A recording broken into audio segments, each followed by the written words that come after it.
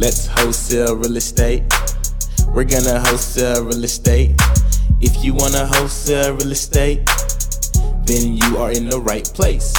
You don't need no money, you don't need no credit. It's so simple that anyone can get it. Luke's gonna teach you just how to get started. All you have to do is learn and apply it. You are in the right place. You're gonna wholesale real estate.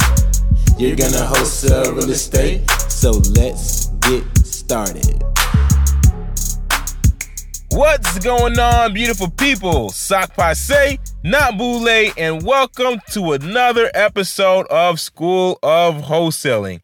I'm excited for you guys. For those of you just jumping on, welcome to the show. For those of you who have already been on the show and listening, thank you so much for listening. This is actually episode number 24. I really appreciate you listeners, every single person a part of this audience. I really appreciate you so much. I really have been having so much fun on the one-on-one coaching calls, guys. It's been such fun speaking with people, learning why they want to get started wholesaling real estate and just adding value, adding tons of value, guys. So if you haven't booked your call yet, if you haven't booked your one-on-one call with me yet, book it right now. It is really me. I get on the phone with you and we talk for 30 minutes and we just go in. We just talk about whatever you want to talk about, whatever questions you have, I answer them and help you get on your way to your first deal. Now, I just want to say this. This episode is very special. We have special guests on this episode today. It's actually a very good friend of mine, Farah and Jason Gaston is going to be on the show today. And they're actually buyers. They flip a lot of houses here in Central Florida. And the podcast episode today is all about working with buyers. So who not better to talk about that than two buyers that are amazing. All right. And they buy from wholesalers. So you guys are going to find a lot of great value. I believe there's going to be so much value here for you guys on this show today, having them on. So I really hope you enjoy the show.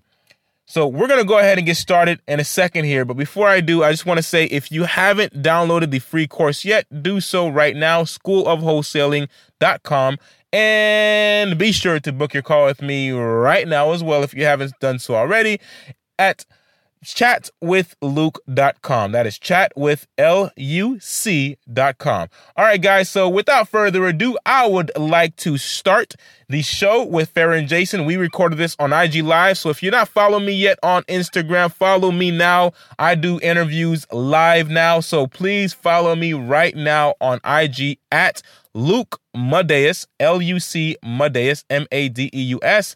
All right, so without further ado, I'm going to go ahead and press play on the audio. You guys enjoy this episode, and I appreciate all of you. Thank you guys so much for coming on the show with me today. It's sincerely a pleasure to have you guys on. By the way, guys, Jason and Farah, they're amazing. They flip many houses a year, and they do it. They make it look so easy. They inspired us to flip houses as well in our business. So it's an honor to bring you guys on this show and just help everyone bring, just get some value and just know what to look for when they're looking at deals. Jason and Farah, they purchase properties from wholesalers all the time. So this is going to be a great opportunity for you wholesalers out there who want to wholesale real estate, giving you a buyer's perspective on how to do so. So welcome to the show, guys. I'm not going to keep ranting about you guys. You guys know you better than me. So I'm going to give you guys the floor. Thank you so much for having us, Luke. Yeah, thanks very much for inviting us. It's an honor for us to be on here also with you. Awesome. So you said it wasn't too long ago that you actually flipped your first house, right, Luke? I know I'm not talking about wholesale, I'm talking about fix and flip. Yes. Leslie and I did our first fix and flip in January, beginning of this year. Our first one. How was it? And it was interesting. It was definitely a new terrain, something we're not used to. But it was super fun, it was super fun from like picking the tile to picking the paint, and the best part for us was when that granite came inside that house. It was awesome. It was awesome. It just completes it, right? Yeah, it does. So it was definitely a fun experience. Right. Well, like you said, we do often buy from wholesalers, but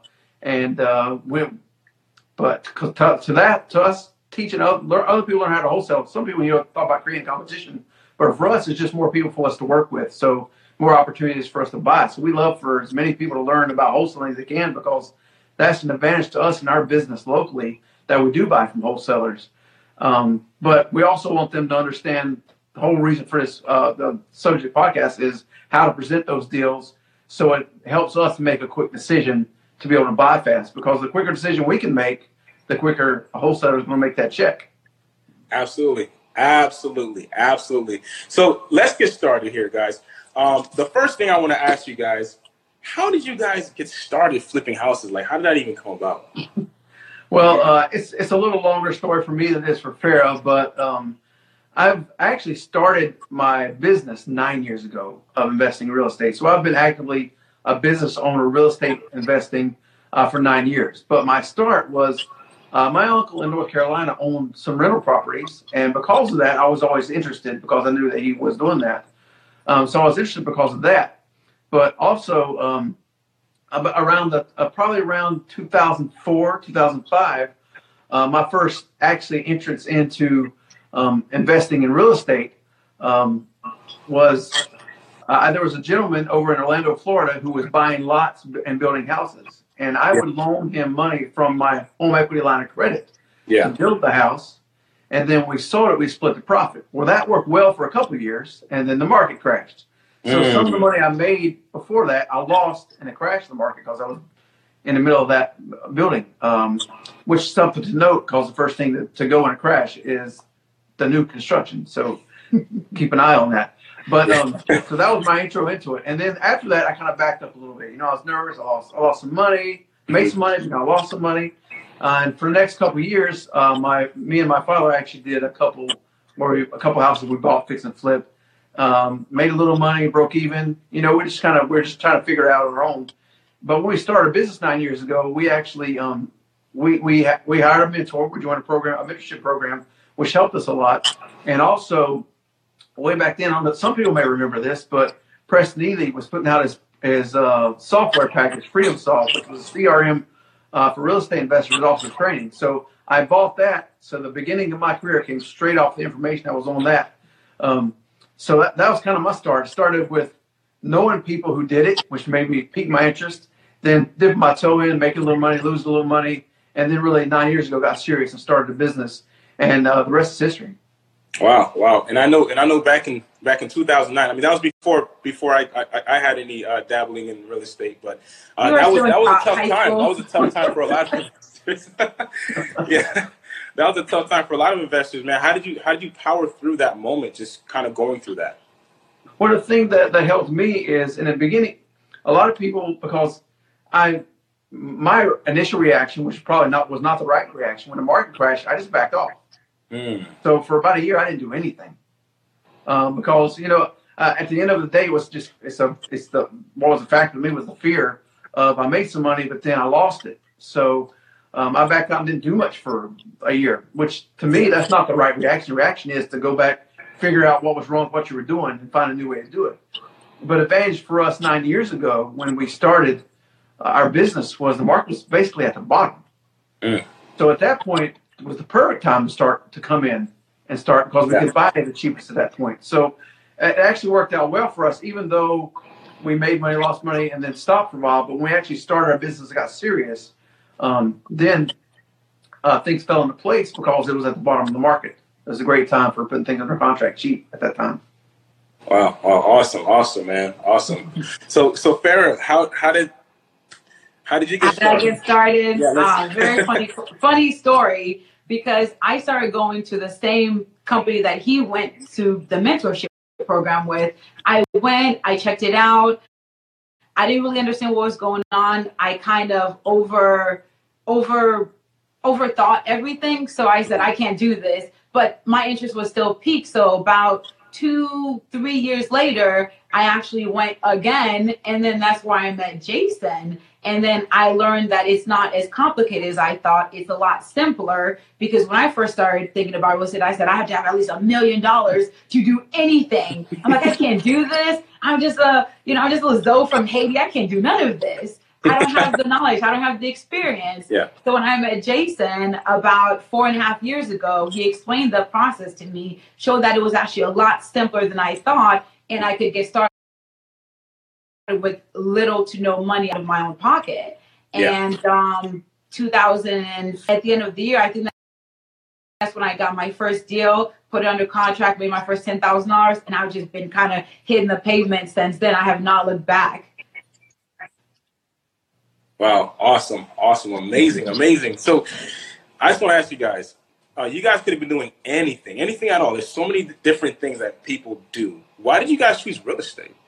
I chose real estate because, to me, once I understood, because if you try to franchise in most business, you're going to come out of pocket 10, 20, 30, sometimes even $100,000 just for a business startup. Yeah. When it comes to jumping into real estate, a lot of people's perception is that you have money. Once you learn that you can use other people's money, and then you can sign contracts and things like that, like we do in wholesaling. Yeah. You realize that it's more getting started in real estate. Sometimes it's less financial and more just hard work and hustle. Yeah. So you don't need a bunch of upfront monies, but you do need some hustle. Yeah. So it was a way that I could use.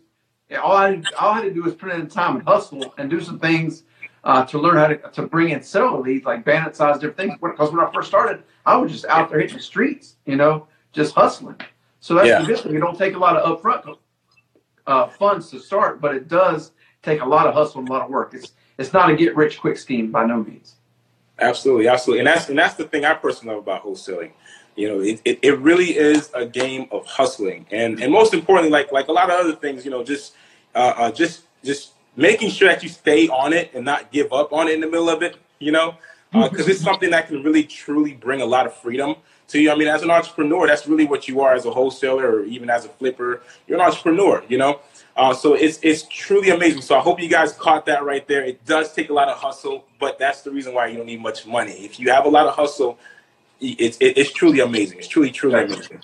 So how about you, Farrah? Why did you even decide that you were interested in real estate to even be in that?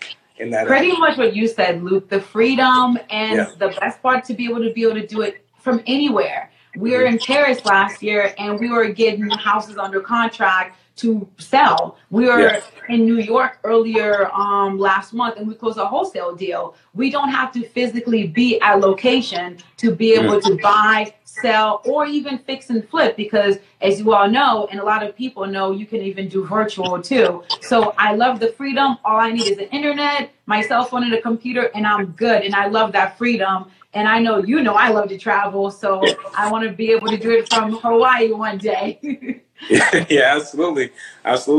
Super powerful tool. Real estate is an amazing vehicle, and when you build it, it can become anything you want it to be. And I love that.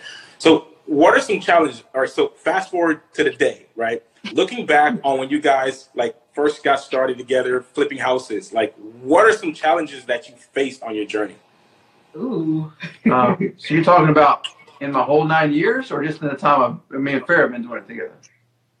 I guess in the time that you guys, because my biggest challenge actually came before I was working with Farrah, to be honest with you. I'll talk about that, and I'll talk about the challenges of working together. Not that it's that much of a challenge, but but anyway, so my initial challenge, besides, I told a story about losing money, but when I first started the business, the second house that I purchased to fix and flip turned into the biggest disaster you've ever seen in your life. And I don't always tell people this, but I bought a 1920s historic bungalow in Seminole Heights in Tampa, and I figured it would cost me about $70,000 to fix it. Well, I was really wrong. Because I didn't know, there's a lot of things I didn't know at that time. Yeah. For instance, we had to change the roof. Usually you just rip and replace, but the roof we were working on, actually, it turned out that it had 7 layers of shingles. So I'd pay triple the labor because they had to take so many shingles off. And then also I found out, once we got started in the process, I didn't know anything about this at the time, but the home had asbestos siding. So we had to remove asbestos siding. Lucky thing about it was, though, the wood underneath the asbestos was good, but it cost a lot to remediate the asbestos. Yeah. And then we had to gut it inside and out. It had non-tube wiring. Instead of putting 70, I put 100 in, and actually lost $25,000. Wow! Not to give anybody a horror story. Yeah. But the second house, the good thing was at that time I'd already learned the process of wholesaling. So even though I lost money on that deal, I was able to pull myself back up through wholesaling, get quick cash back out to make up for the money we lost. So I hope I'm sorry. I just want to say this. I hope everybody caught that. Did you hear what Jason just said? Jason, can you repeat that last part again? Oh, so the good thing was because I understood the process of wholesaling, even though I lost money on a flip, I was able to recover because I knew the process of wholesaling and make some quick cash. That's the power of wholesaling, baby. That is awesome, man. That is super, super awesome. So what I want to ask as well, now, have you guys faced any challenges with wholesalers together? Like, have you guys faced any challenges with wholesalers? Anything that you may not like about some wholesalers? Like just something so that way the wholesalers getting started know what to avoid when dealing with buyers. I'll take that one, Luke. The number one thing with wholesalers is some of them, they don't understand the after repair value very well. Or the biggest one is the repairs. They'll say it's only going to take $10,000 to fix. And just by looking at the pictures, you can quadruple that. And we're like, listen, I don't know what kind of money you're trying to spend. If you meant 10,000 times 10, then I don't know what to tell you, because just by looking at that, your roof is going to be probably about $7,000. And that's if there's nothing underneath that if there's no rotted wood. So there goes that $10,000 right there. You need kitchen, that's going to be $7,000. You need flooring, that's going to be another $5,000, depending on what kind of flooring we choose. So whatever that $10,000 is, you might as well multiply it by 4. Then you'll be where we're at. So it's a little bit frustrating because they're always like, oh, it's just light makeup and just touch up paint and you're good to go. But then when you go into a house, there's no ceiling. There's literally no ceiling.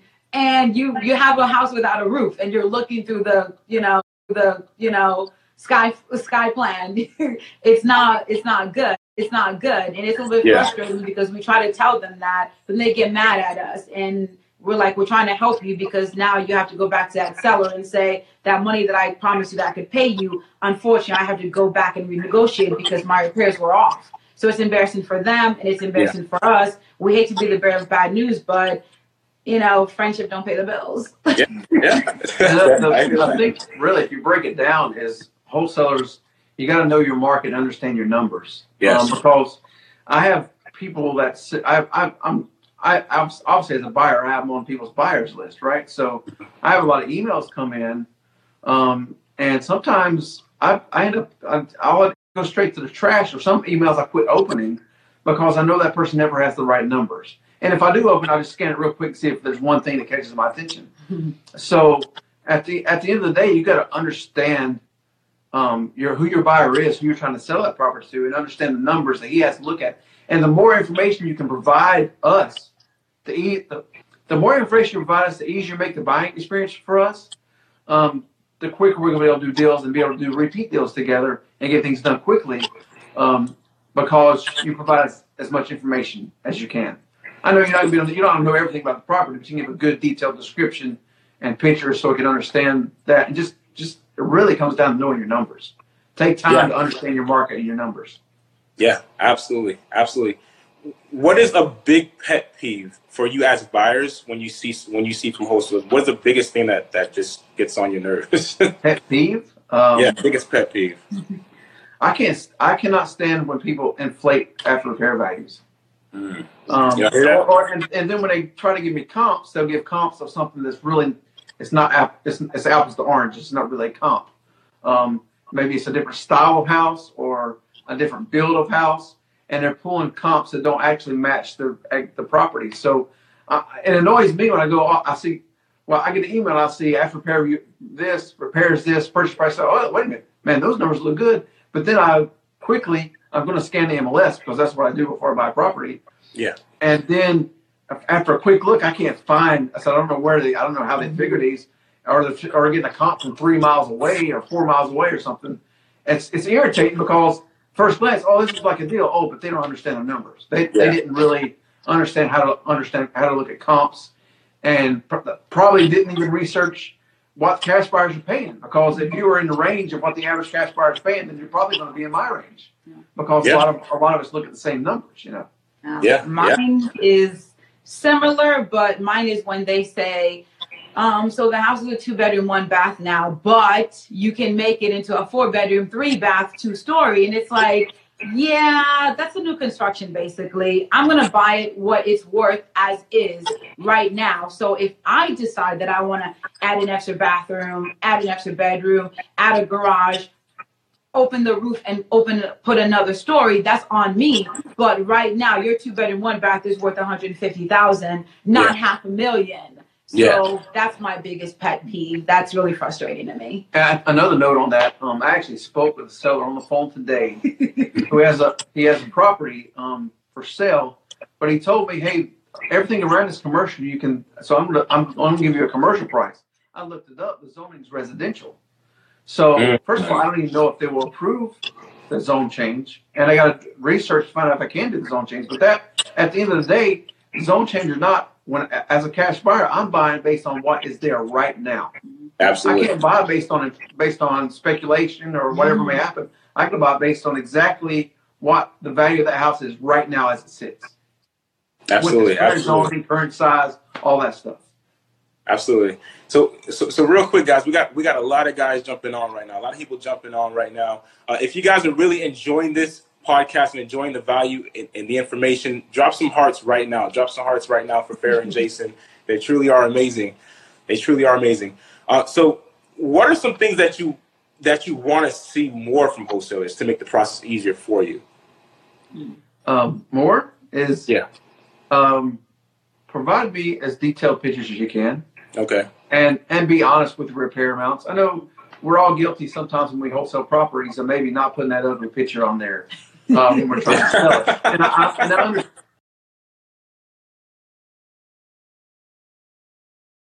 And at the end of the day, and I go, and you took a picture of everything except for the electric panel, and that thing's a disaster.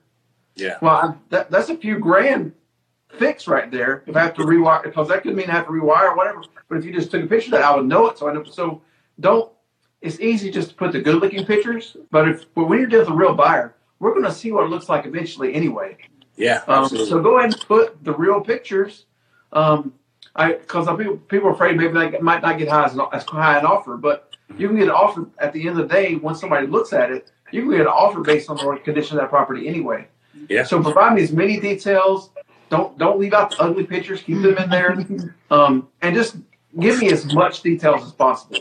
I mean, the more, and I've said this before already, but the more detail I have about a property, the quicker I can make a decision. And whoever makes it easiest for me as a wholesaler is the person I'm coming back to. Yeah. Because I don't want to go through a hassle to try to close something. I want to just, hey, it's a good deal. Let's close it. Send information to the title company. Let's get this done. And we have some wholesalers here in the Lakeland area that we went back and bought several properties from. But the reason is they made the buying process easy and they understand their numbers. Awesome. Yeah, I second Jason, of course. Some people, they forget to say, oh, by the way, there's a sinkhole in the middle of the house, so watch out. We had a buyer just a few weeks ago in Zephyrhills, or a seller in Zephyrhills. He said, yeah, come look at the property. It's good. We drive an hour and 15 minutes, and as soon as we open the door, the house is sinking under. He's it's not a sinkhole. Back then it used to be a pond, and it used to be a landfill, and they kind of built on it. I'm like, we can't buy that for the money that you want. Now it's just the house is useless. It's just the land value. Yeah. If we can even rebuild on it after pulling permits. So the details, absolutely. I'd rather you overshare than undershare, because like Jason said, no matter what, we're gonna look at the house ourselves. This is not HGTV where we buy sight unseen. We're gonna look at that property before we put our name and our money on it. That's funny you mentioned HGTV, because HGTV is like one of the biggest misconceptions of flipping ever. Like, there's a lot of things that they don't disclose on the show that happens when you're actually flipping property. And you know, this actually brings up something else. One of the things that I noticed that the numbers on the show are somewhat skewed, right? Exactly. Right, when they show the profit that they make, it's They're not not really reality. that profit. So this brings up something else. Can you guys talk about the numbers? How do you look at the numbers as a flipper so that if a wholesaler wanted to look at it as well, all they got to do is say, all right, well, if I get it like this, then I just got to deduct my price, and I know it works for a flipper. Yeah. Well, we kind of use this when it comes to buy and fix and flip. We kind of use a standard. We want to buy it after we buy and fix it and still have 30% equity on the end. Because if you understand as a wholesaler, and I know sometimes we don't like to go above 70%. We've been we've gone as high as 75% to get a deal if the numbers are good enough. Yeah. But we like to go in and have that 30% equity. So, you know, the repair value times 70% minus repairs minus your fee if you're going to wholesale it to me. So when I look at it, that's the numbers I'm looking at. But people think, well, why do you need 30% equity? 30% is not my profit. Because 10% of that 30% is going to go to closing costs, fees and utilities, realtor fees, and private money lenders. So if I don't give myself that 30% cushion, I'm going to lose 10%, and that leaves me 20%. If I have a surprise in the house, before long, those numbers can get really thin. So we have to use those numbers, and people don't understand. A lot of people don't understand. They don't understand the real hard numbers they go into. They think just I buy it, I fix it, I sell it, and that's the difference is the profit. There's a lot of stuff that goes on in between there that you don't see, and usually 10% of that 30% is going straight. It's not going to my pocket. It's going straight to the title company or utility company or points on a loan, all different types of things, realtor fees, concessions. Yeah, people don't think about that. So you got to have that cushion. That's the stuff that's not on HGTV, right? Right. All of that, the whole list of things. Right. None of that's like, on HGTV. I bought it for $50. I fixed it for $100, and I sold it for $250. My profit is $100,000. No, your profit is more like $50 after realtor's costs, closing costs. And then I love when they say, "Oh, I need to rewire the whole entire house. I'm over budget by $20,000. I still made $100,000 profit." I'm like, how? You didn't sell the house for more. Well, what I think is funny is, you know, they and to me the shows are entertaining. She don't like to watch them. I like to watch them. I don't waste my time. It's just annoying and frustrating. Just for entertainment value. But they should have the show Flip or Flop. Funny thing is they never ever show a flop. And I guarantee you, if you buy enough houses, you're going to buy a few flops. It happens. That's true. So that's why you got to know those numbers. Because even though you follow the numbers, sometimes you still buy a flop, and it hurts. It hurts a lot. And people know that it's a numbers game. If you buy enough, you're going to lose on a few. It's just the way it goes. Nobody's perfect. So flip or flop don't show any flops, but sometimes you buy a flop, a real money pit. Everyone has bought a flop, and if they say otherwise, they're lying to themselves and they're lying to you. Absolutely, very, very true, very true. That's like so much gold, guys. Like that number. I think the biggest thing wholesalers, the biggest challenge I would say for wholesalers getting started is always the numbers. Always the numbers. They're not sure what number they should get a property in the contract for. So it really helps. It really helps to know what a buyer's perspective is and how a buyer's going to look at the deal. Because really, essentially, all they have to do is get the property for cheaper than what a buyer would want to pay for, like yourself, right? And then that's really their spread. Am I right? Yeah, absolutely, absolutely. Truth be told, sometimes we have, especially if it's a new wholesaler or even a wholesaler that's kind of been out of the game a little bit, but coming back, if they just call us and say, "Hey, Fair, Jason, I have this house. How much would you pay for it? This is what. These are the pictures. This is what I think is gonna the after repair value is. What do you think you're gonna pay for it?" We can already know by the pictures. Look at the comps. Give us the address. All we really need to be able to make educated decisions, doing a final walkthrough, is the pictures and the address. Just by looking at those two things, we can look up the comp. We can look at the pictures and gauge how much repairs it's gonna be. Now, of course, those pictures have to be super, super detailed. Don't forget the AC. Don't say it's, old, but it still works. If that AC is 15 years old, we're going to have to replace it. Yeah. The roof. If we can get the detail from the seller, how old is the roof? If the roof is 30 years old, there's no safe in that. We have to replace it. So if we have detailed pictures and detailed information, we can tell you, hey, listen, we believe the house is going to be worth about this much. We can pay X, Y, and Z. And then all you have to do is go to the seller and say, hey, listen, I know in their mind, they should know, hey, my buyer can pay 80. I should be able to get it for 65, 70, and I'm gold. So we take the hassle out of it for you, but that's really all there is to it. If you have any questions, ask. Don't put on a contract too high and then having to go back. Ask us. We'll tell you, hey, this is how much we can pay for it. We can close in 5 business days, 7 days. If title's clear, that's all. That's all there is to it. It's really simple, but people complicate it. Yeah. Another good tip for people when they're selling a property is segment your buyers list. Because not every buyer types the same. So that's true. Segment your buyers list. So that way when you do send an email or you make a phone call to people on your buyers list, make sure that's exactly the type of property they're looking for. It'll make it much easier and quicker for you to sell if you just get that in front of the faces of the people and find out. So segment it because so there are, to give an example, there are buyers out there like us who we flip several at a time. So because of that, we hire out a GC and things like that. Then you have investors who are landlords who might buy the property and they might do some of the repairs themselves. But that same property usually, and might also be an area where I wouldn't want to flip it. So it works better for that rental. So understand and segment your buyers list and realize what type of buyers buy in what neighborhoods and what they're looking to do, what type of neighborhood that is. Guys, that is a huge gem. That is like a super gem right there. I hope everybody had caught that because that's very, very important. Not every single buyer is the same. Every single buyer buys differently. Not everybody is a flipper. Not everybody is a landlord.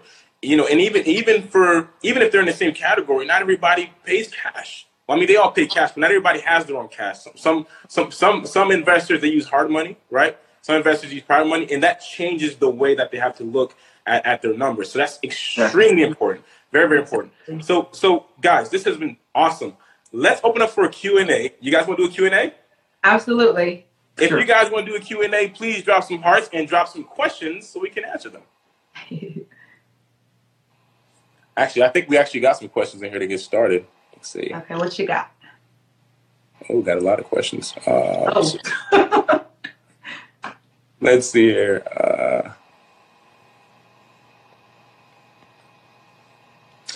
From Sassy_26, what books do you suggest? Books for real estate, as far as learning. Of course, you have to always say Rich Dad, Poor Dad. Because almost every investor worth their salt probably started reading that book first.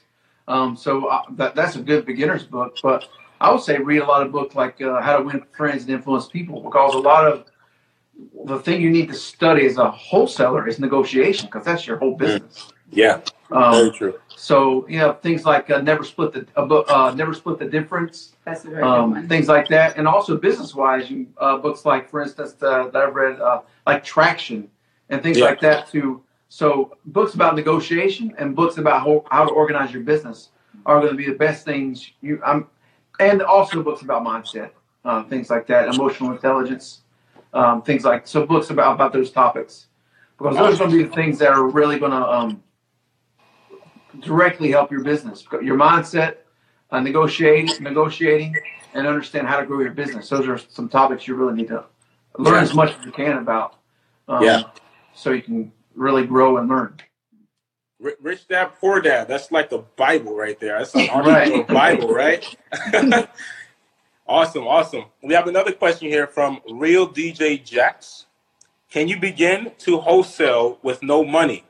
If not, what's a good way to start with? Or a good amount, a good amount to start with. My apologies. No, I'll definitely take this one, because when I first started wholesaling with Jason, I was not using any of my money. The number one thing I did was tell everybody, and I mean everybody, what I did. I purchased some business cards. I just said Farabay's houses, a telephone number, handed them to anybody and everybody that would take them. One of my girlfriends, who actually is my hairstylist, she actually got me my first deal. I didn't have to do anything but $30 of gas to where we buy that first deal at not Tampa. Newport Richie, $30 of gas to go to Newport Richie, put the house under contract and bought it. So, and then we also had a buyer lined up for it. So that was $10,000. And I spent an hour and a half going there, an hour and a half going back, 30 minutes with the seller, and then $30 with the gas. So that goes to show you do not need any money at all to get started wholesaling. It helps. It helps a lot because you can skyrocket your business by putting out bandit signs and doing you can even actually drive for dollars. That costs you nothing but a tank of gas as well. Looking up properties with overgrown grasses and code enforcement on them and broken windows. You know somebody's not taking care of that property. So really you do not need money. It helps, of course. It takes a little bit longer without it, but you can still get it done. Awesome. Props to Farrah, though, because when we first met and she wanted to learn how to do it, she just said, Jason, tell me what to do. So I just told her what to do. And before long, she said, hey, my hairdresser has this house. And it's funny thing is just some lady that the hairdresser she just told her hairdresser what she does. And a lady was sitting in her chair, getting her hair styled. She said, hey, my friend buys houses. Yeah. And she said, yeah, I got one over here. That in Newport Richie, I have to drive all the way over there to try to keep the grass cut and keep the house up. Living in Lakeland, it's a long drive. So she asked me what I do, and I said, I gave her a list of things to do, and she hit the ground running. Wow. She found her first deal. And now, the deal was sold to my buyer's list, obviously, but she found it. She did everything. I didn't do nothing. She found it. But she asked me, she said, what do I do? And I said, do this, this, and this. And she just hit the ground running, and it wasn't very long, but she grabbed that deal, and it's a quick $10,000. Awesome. Really quick, give me just a second, guys. My phone is actually dying. Uh-oh. I don't want that to happen. I don't want it to die on us here, so I'm going to put on the charger. All right, you're good. So just a quick question. That's really awesome. Just a quick question. How long did it take you to do that deal, that first deal? 2 weeks. 2 weeks? 2 weeks. From the day we put it under contract. Yeah. From the day we put it under contract to the day we sold it. It was exactly 2 weeks. Wow. That's awesome. That's awesome. Guys, you hear that? 2 weeks? 2 weeks, $10,000 in 2 weeks. Fantastic. So here's another question here. This is by Capo305 MIA. If you don't have access to the MLS, what other websites can you use to pull comps? Oh, great question. Very good question. Great question. Awesome question. So, to me, the MLS is always going to be the best data. That's the best place to go. And when you start, you probably want to start working on befriending realtors and getting to know people, so you can maybe become an assistant, someone to have MLS access. But so that's something you want to start networking to do now, even if you don't have that. If you don't have that team member of a real estate agent on your team. Mm-hmm. But that being said, if you're brand new and you don't have that access yet, you can look on Zillow. Now you don't go by the Zestimate because that's the algorithm. But I don't know if people realize it, but if you put an address in and you can select properties that are sold, and if you go in there and look at properties that have sold in the area, it's not as good as the MLS. But you can get a really good idea pretty quickly on Zillow just by not using the Zestimate, but actually looking at the sale within like a half a mile of the subject property. Yep. That's a really good. I still use Zillow myself. I mean, I have access to MLS. Leslie's a realtor, as you guys know. But I still use Zillow just to quickly look at what's happening. Yeah, I mean, it's public record. I mean, it's records of sales. So definitely a huge tip, guys. A huge tip. We have another question here from Sassy_26. What are 5 strategies you will give a beginner? Ooh, 5 strategies. Are we talking about? Well, there's a lot. I mean, we're talking about strategies to find deals. Strategy. What? But I guess I would say the five tips. Number 1 is before you start at anything. I'll give a couple, and you give a couple. Right. Like cool. Before you start anything, you gotta get your mind right. That's it. Yeah. So my first strategy is work on yourself, because the better a mindset, the better you have inside yourself and who you are, and the more confidence you have, it's going to be much easier to be successful at whatever business you may go in, but you got to figure out, get your mind right and figure out why is the reason that you want to do it. You got to figure out what is that drives you. Everybody has to have a why, and that why can't be. A lot of people say, "Well, I want to make a bunch of money." If that's your why, you're probably not going to last very long. So you got to have something deeper, figure out what it is, and you got to get it right in your mindset first. That's the first thing you got to work on. First strategy is work on yourself. True. 100%. Second strategy is whatever. I mean, because you can go on YouTube and find all kinds of little strategies about bandit signs, direct mail, all kinds of stuff that people do to find deals. But the main thing is to pick something and take action. Do it. So number one, work on here, and number two, whatever processes you do start learning as far as wholesaling about finding leads and things like that, take massive action. When I started my business, within 2 or 3 weeks, we already had 2 deals under contract for wholesaling. But that's because we were hitting the streets. I would beat the streets with signs and all kinds of stuff to find those deals. But get your mind right and be ready to take action. Don't just soak up information, but don't just soak up information. Do something with it. Yeah. I would definitely say don't overthink it, because the reason why I didn't get started sooner was because I was overthinking. I said, well, I have to have so much money to be able to do this. And I didn't have the confidence to not doubt myself. So like Jason said, you have to get your mind right first and foremost, or else it doesn't matter. As soon as somebody says you're doing real estate, oh my goodness, that's not good. That doesn't work. You're going to be like, oh, darn, they're right. And the self-doubt's going to come in, and other people are going to be putting you down. You're just not going to do it. So definitely build the confidence. Don't be afraid. Don't be a secret. Don't be a secret investor. You got to tell everybody what you do, because if I never told anybody what I did, I never would have done my first deal. And I'd be like, real estate doesn't work. It's not all that great. Because once you get that first bite, your hunger only grows. You're not going to say, oh, well, I got the first deal. I'm done now. You're going to be like, well, darn it. What am I going to do for the next one? You can ask Jason. I kept going till 2 o'clock in the morning. After that, I'm like, what are we going to do? What are we going to find the next one? What do we need to do to get it done?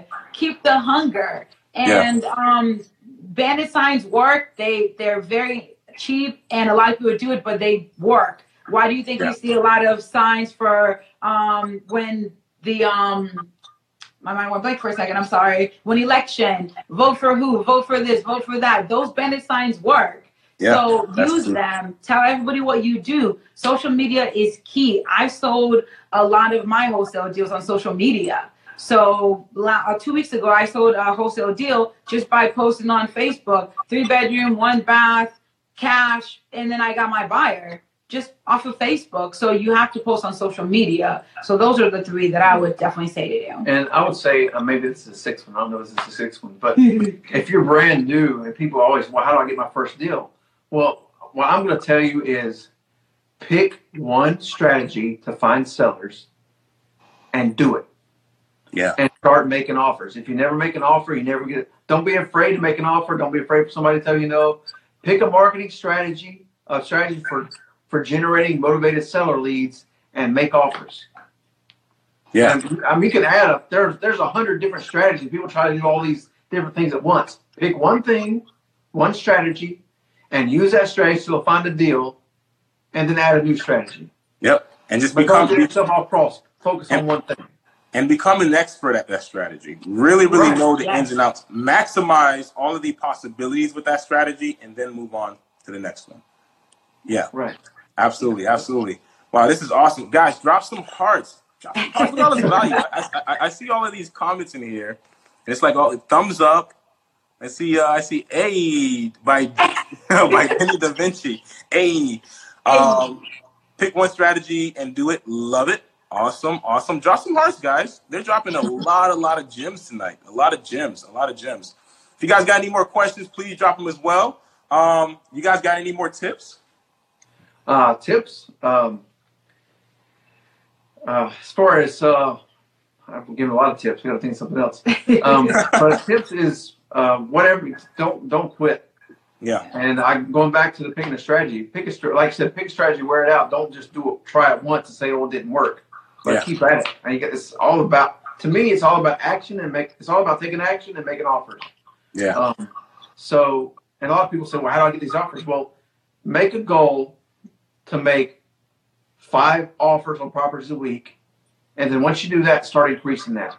So that way, always be increasing, and then do whatever it takes to generate those leads and just say, this is my goal. And it doesn't matter if the one strategy I'm using didn't bring in enough, then do more of it. Drop a dollar, do little things to add from like social media stuff, all that kind of stuff you can do. But just be consistent. Don't try something once or twice and say, oh, this don't work. Because a lot of people know me in Tampa because when I started, they used a whole bunch of bandit signs. So my first 2 deals, came from bandit signs. So you know what I did? It worked for me. So it wasn't long until we were putting out. I was putting out 250 signs a month in Tampa, and that was a lot of work. But I took a strategy and I wore that strategy out. Because at the time I didn't have a lot of funds to do a lot. So bandit signs was the cheapest form I found. So first year I did nothing but bandit signs and closed 10 deals. Y'all hear that? But I wore that strategy out, and then we added more down the road. But pick something and work it to death. Yeah. Beat the mess out of that strategy, guys. Right. Beat it to death. Okay. And consistency is so important. Like, I want to ask you guys an honest question here, and you guys give me an honest answer on this. What do you think is more important? Would you say it is the more you know, or would you say it is persistence and consistency? Definitely persistence and consistency. Right, consistency. Yeah. It doesn't matter how much you know if you don't do anything with it. That's true. Yeah. You can know, oh, this person said this strategy works. I tried it once, it didn't work. Well, that's because you didn't try hard enough. You didn't keep doing it. Yeah. Consistency. You always got to increase your knowledge, but knowledge does nothing if you don't consistently apply that knowledge.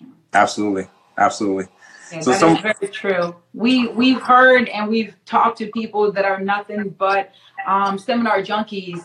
We met a lady that spent a couple $100,000 in just nothing but seminar after seminar after seminar. 10 years, she hasn't done a single deal. She has all that knowledge and did absolutely nothing with it.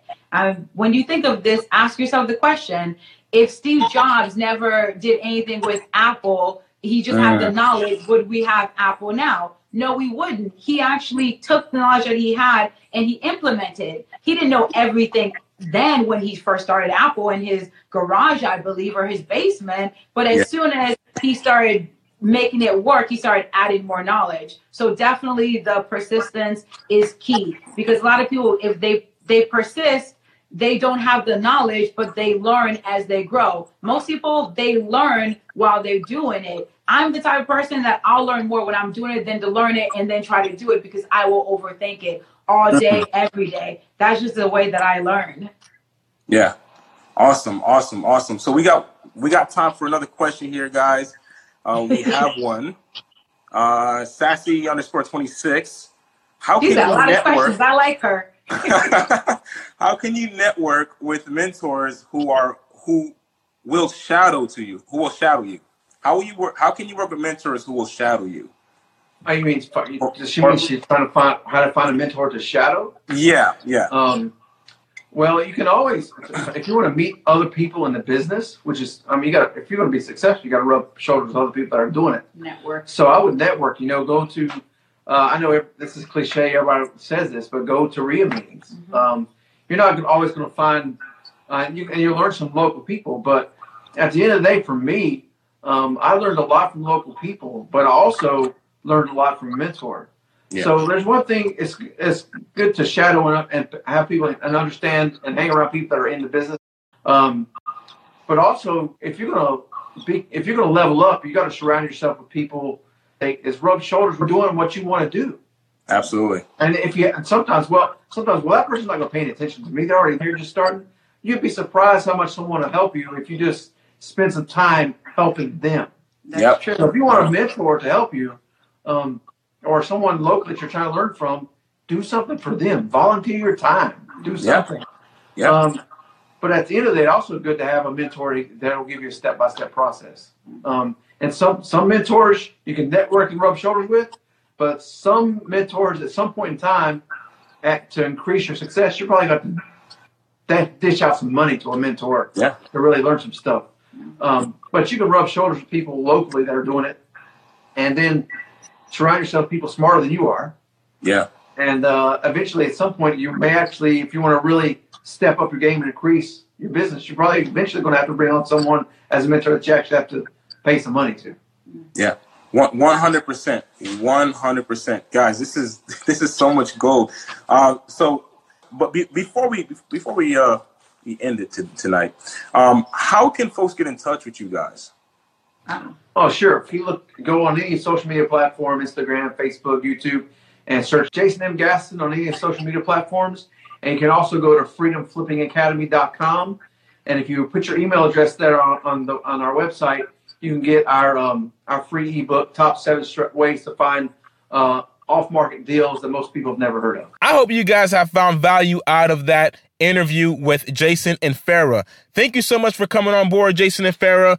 Would love to have you on the show again next time. If you guys haven't done so already, the listeners out there, if you haven't done so already, please rate and subscribe to the show if you found value out of today's episode. If you haven't found any value at all and you just don't like the show, please rate and let me know that as well. I appreciate all of you. You guys are all on your way to making your first deal and changing your life. Let's wholesale real estate, and I'll see you guys later. Let's wholesale real estate. We're gonna wholesale real estate. If you wanna wholesale real estate, then you are in the right place. Thank you for listening to School of Wholesale with your host, Luke Madeus. If you want more information, subscribe to this podcast as well as follow on Instagram at Luke Madeus, LucMadeus. And if you have any questions, send me an email at flippinglegendary@gmail.com. That is flippinglegendary@gmail.com. Let's wholesale real estate. We're gonna wholesale real estate.